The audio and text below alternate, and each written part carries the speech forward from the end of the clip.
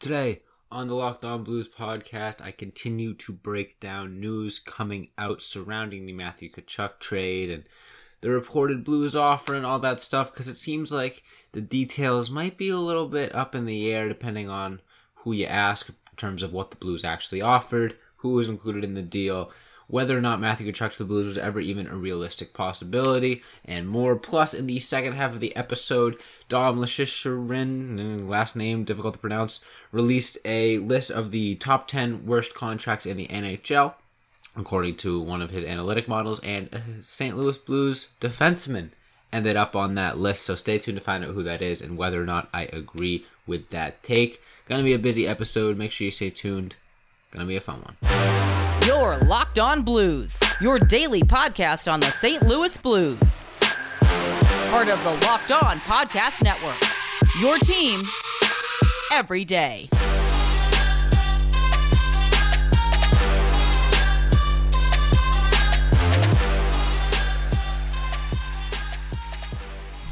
Ladies and gentlemen, welcome back to the Locked On Blues podcast, part of the Locked On Podcast Network, and your number one source for daily Blues content. I'm your host, Josh Hyman, as always, and busy episode for you today. Sort of a transitional episode, not a ton of news, like I said. A few more tidbits have come out about the Matthew Tkachuk trade, so I'll be giving my thoughts on that. Plus, like I said, talking about certain Blues defensemen and whether or not his contract is one of the worst in the entire NHL. But before I get into any of that, I want to thank anyone out there who has made Locked On Blues your first listen, because we're free and available on all podcast platforms. Appreciate anyone out there who's making the show part of your daily routine, or the YouTube videos as well. The YouTube channel has been doing really well, and I really appreciate all the support there. If you're not subscribed to the YouTube channel, make sure you check it out. Locked On Blues on YouTube.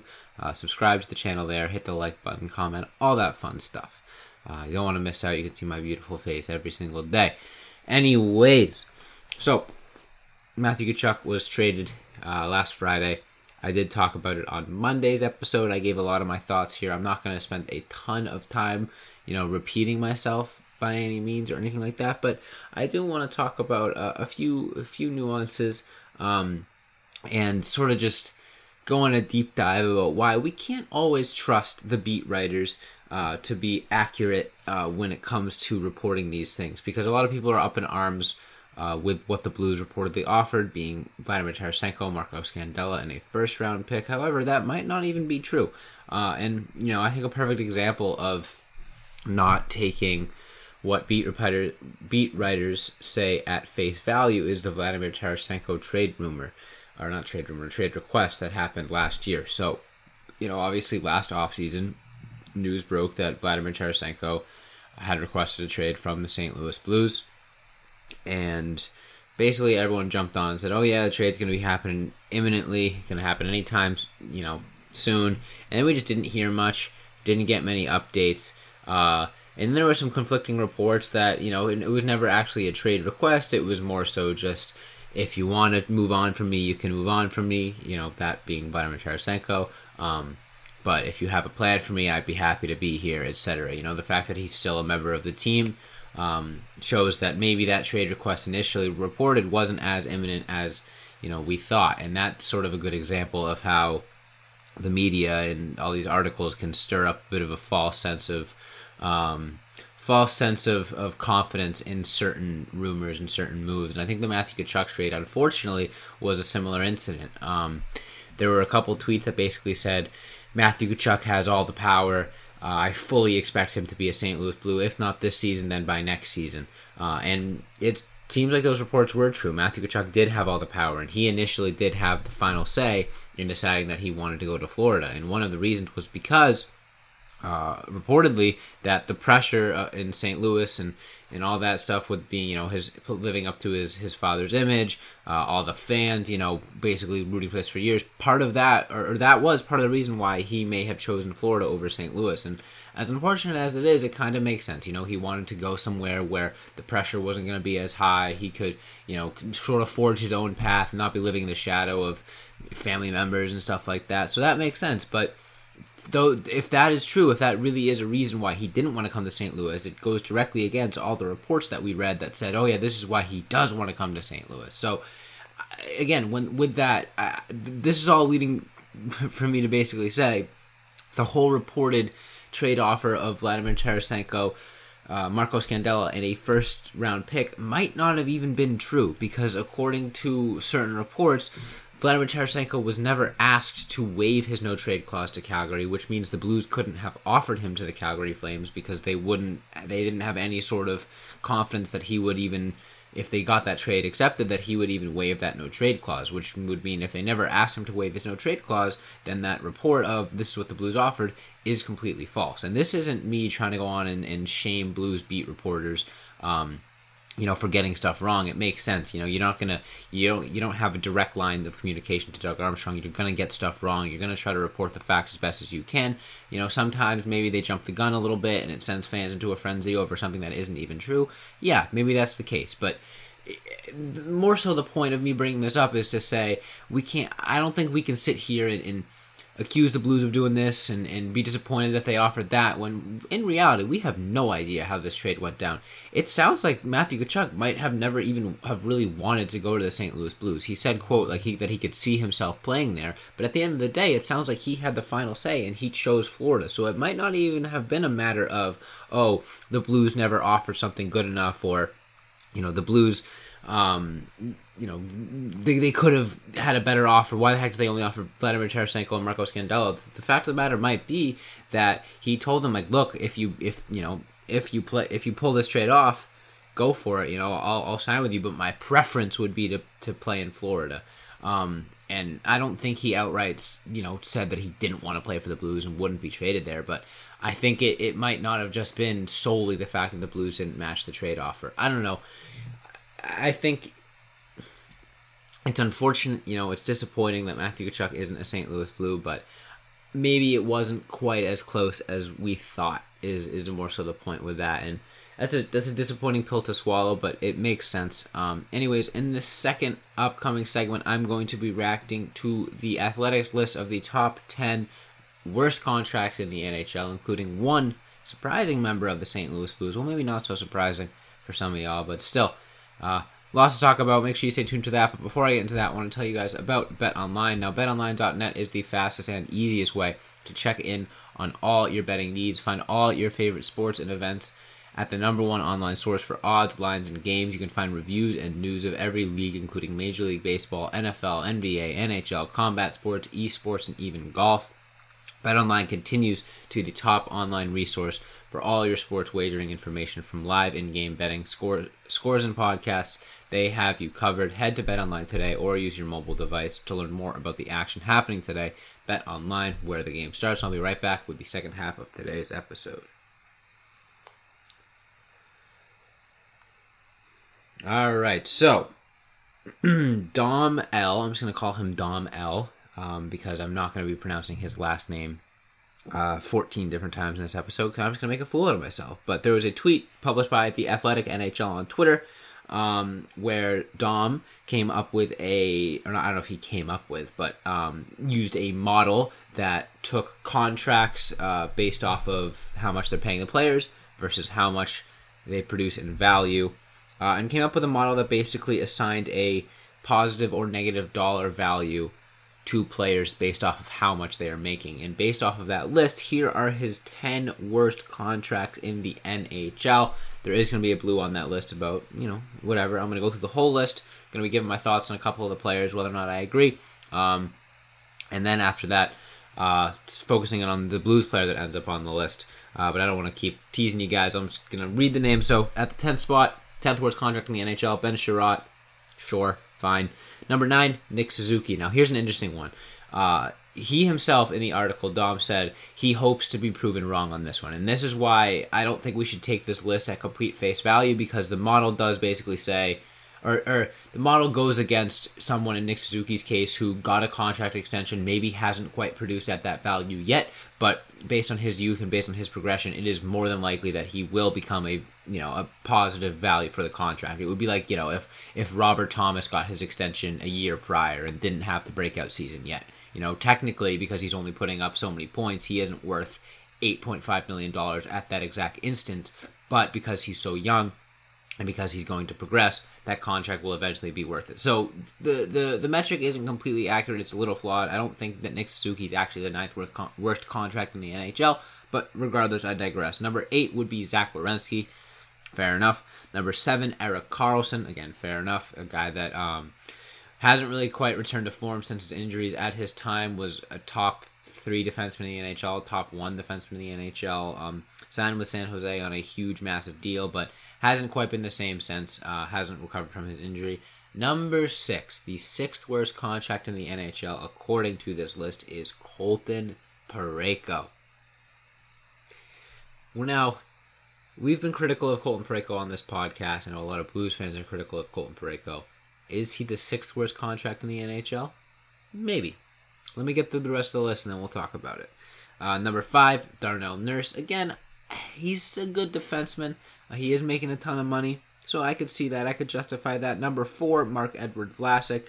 Similar to Erik Karlsson. Had his peak, got signed to a big hefty deal as he declined, and is turned into a bit of an albatross of a contract. Number 3, Jeff Skinner. Now, this Jeff Skinner thing is interesting. If you guys haven't seen Jeff Skinner's stats over the last 4 years, they are so bizarre. 4 years ago, Jeff Skinner was a 40-goal scorer. He signed a big extension after that.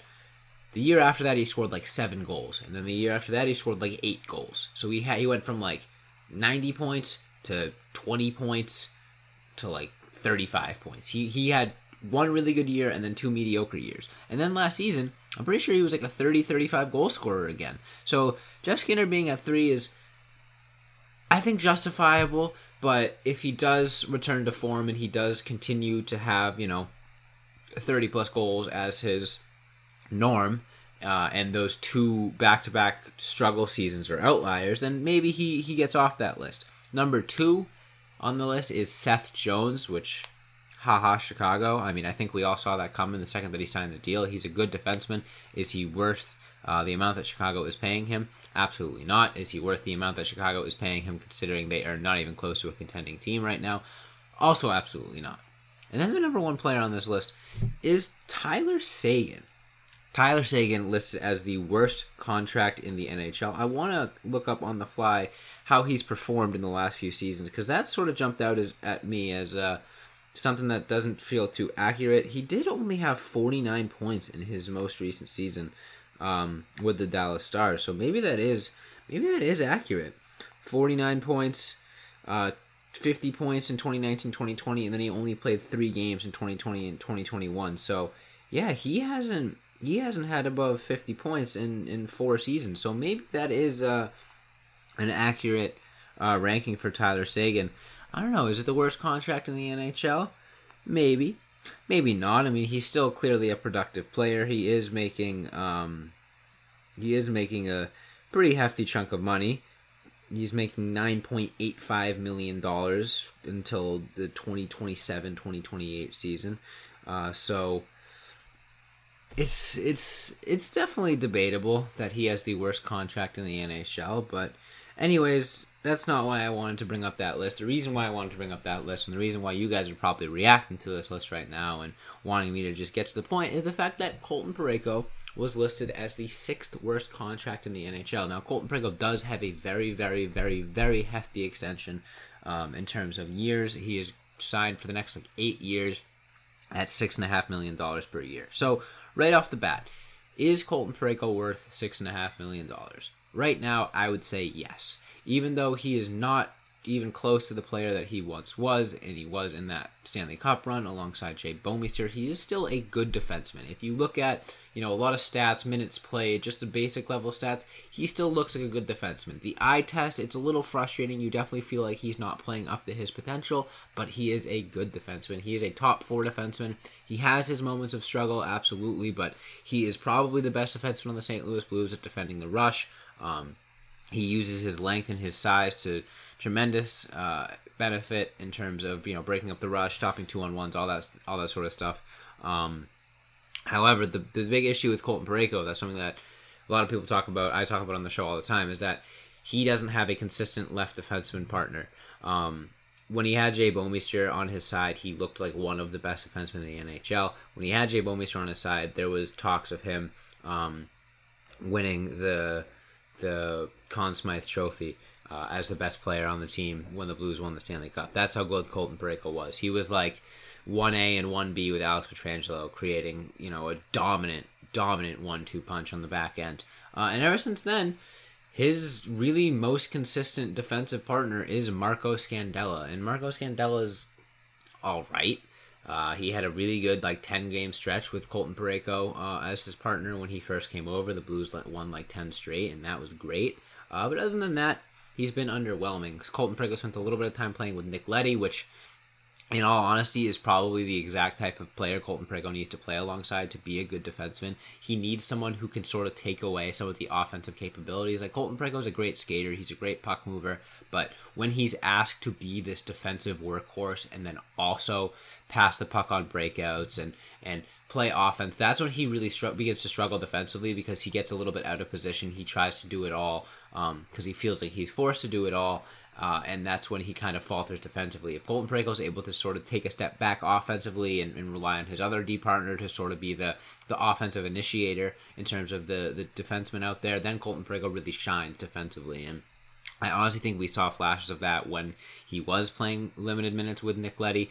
And I think a defenseman of Nick Leddy's role is perfect in terms of, helping Colton Parayko reach his full potential. But I don't know if Nick Leddy is good enough to play first pairing minutes alongside Colton Parayko. Even though Colton Parayko was technically on the second pairing, I think if paired with a proper, defenseman that really complements his game, a Jay Bouwmeester type, Colton Parayko could be the number one defenseman on this team. But for now, the team doesn't do a good job of supporting him in terms of giving him a consistent, solid D partner. And that's definitely a knock on his game as well, that he kind of needs to be sheltered in that sense. But I just don't think the Blues are maximizing him right now, and I hope a full season with this defensive core next year will allow him to get back to that form and, get off that list of worst contracts in the NHL. Anyways, in this third and final segment, I'm going to kind of wrap up everything that I've been talking about on today's episode, so make sure you stay tuned. Be right back. All right, so in this third and final segment, I'm going to kind of just do a quick little rant on the state of the St. Louis Blues defense, because it's a hot topic, especially with not trading for Matthew Tkachuk. A lot of people were like, well, then if you didn't trade for Matthew Tkachuk, why the heck didn't you go out and get a top defenseman? I've said this before, and I'm going to repeat it. I have a lot of faith the Blues are going to be significantly better defensively this season than they were last season, and that isn't just to do with the defensemen that they have. Now, the fact that Nick Leddy is now going to have a full offseason to work with the St. Louis Blues, and a full season to come in and get comfortable with the other defensemen, and Colton Parayko hopefully has a full season to recover, injury free. He's dealing with a bit of back issues in the past, so he hasn't had a ton of off seasons to fully ramp up. That could be a good one. Torrey Krug getting fully healthy, another big one. Scott Perunovich progressing. All of those are reasons why I think the Blues defense can be a little bit better than it was last year. However, the biggest thing for me, even though the Blues did lose David Perron, they added to their forward core when it comes to defense. They definitely lost a step offensively with their forward core, but I think that they got a lot better defensively with the names that they added to that bottom six. Josh Levo, Nola Shari, Martin Ferk, guys that are in the AHL right now, like Matt Kessel, even Will Bitton. All of those names are guys that are very, very competent defensively as well as offensively, if offensively at all. Nola Shari especially, I think, is going to do wonders for the Blues defense from that forward position. And the reason why I think that this is going to be such a big help is I think Justin Falk and those guys were great. Torrey Krugs of the world were great, but when the Blues really struggled was with that third pairing, and when they started getting injury depth, and they would play like their third line, who wasn't as defensive based as it nearly is in the past, along with their third defensive pairing.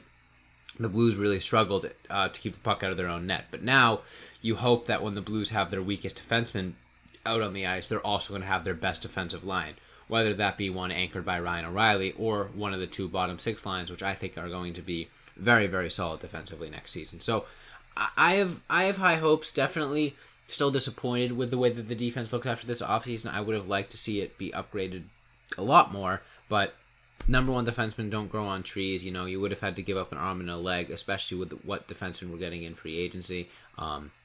So it's going to be a matter of time just to see, how this team looks, what they end up doing. But it's going to be an interesting year. I think the Blues have kind of taken one step forward and two steps back almost in terms of losing Perron, but adding to their bottom six and losing Ville Husso. So there are a lot of variables. Is Binnington going to be a full-time starter? Is the defense going to play better? Is the offense going to have more consistency in the defensive end? Is the offense going to repeat their tremendous scoring depth, having 820 goal scorers? All of those are really what it comes down to when you're thinking about whether or not the Blues are going to have success next season. So only way you're going to find out my reaction to that is by hitting that follow or subscribe button on whatever podcast platform you're listening to me on, because that is all the time I have for y'all today. So make sure you, like I said, follow or subscribe whatever podcast platform. Leave a review if you're feeling so kind. Subscribe to the YouTube channel, like I said, at Locked On Blues. You can follow all of our social accounts, Locked On Blues, on Twitter, Instagram, Facebook, and TikTok. You can follow me on Twitter at Josh Hammond NHL. Thank you all so much for listening, and as always, let's go Blues.